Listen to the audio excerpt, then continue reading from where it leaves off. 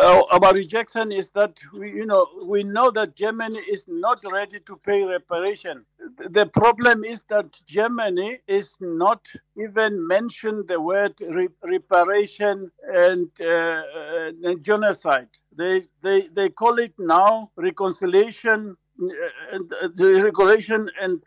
reconstruction, which is not our demands. Our demands are three pillars: recognition of the genocide, and if not, we are going to not to give up, and we want direct agreements between the committed the community, the Herero community, the affected Herero communities, and the Namas. And if they don't talk to us, only to the government, we are not going to even to agree to this new agreement. What should happen now that Germany says it will not pay reparations? What do you think should happen as a matter of agency? Well, now we are mobilizing even the parties in Namibia who are represented in the parliament, and all the parties in parliament except SWAPO are on our side. So Germany, they can do what they want. Our country is in Namibia, and we are going to take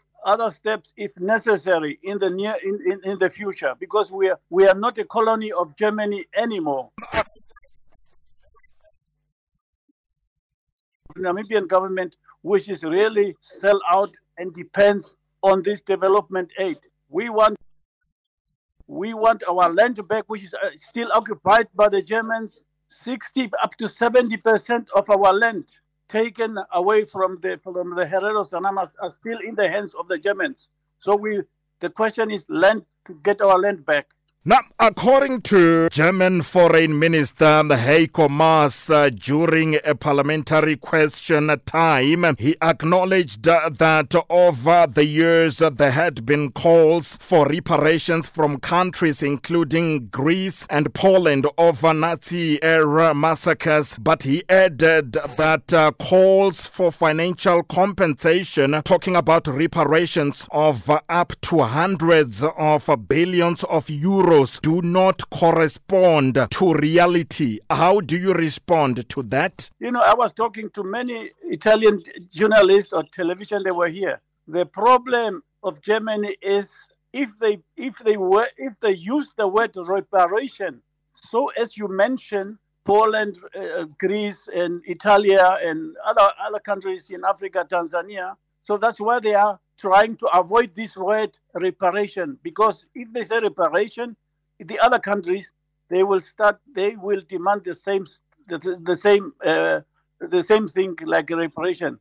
That's why Germany is trying to dodge the whole thing and say we want reconciliation, and we don't use this word reparation, as I said. So this is a big story behind. So we don't care what Russia, what Italy or what Greece demands. We care what happened to Africans in Namibia or those days, Southwest Africa. So because we are working hand in hand with our brothers in Tanzania, especially. So this is an African question. This is an African question. So this is why we are demanding the Organization of African Unity and the UN to interfere in this case. You mentioned that the opposition lawmakers in Namibia are on your side. Are you optimistic that the Namibian parliament will reject the agreement? I think the pressure right now in the parliament is really very, very, very strong. And I think the only organization which will sign this agreement or vote for this agreement, it will be only SWAPO. But the rest of the opposition, they made it categorically clear that they will never accept this agreement between these two governments. Because, maybe only SWAPO, maybe some of SWAPO MPs maybe will vote against it. But even Mr. Maas, he cancelled his trip to Namibia. So everything is just in the air. We don't know what's going to happen next. Now, we understand that your organization, together with other non-governmental Ova Herero and Nama organizations, will be coming together in Namibia on Saturday. Talk to us about that event. What will be happening?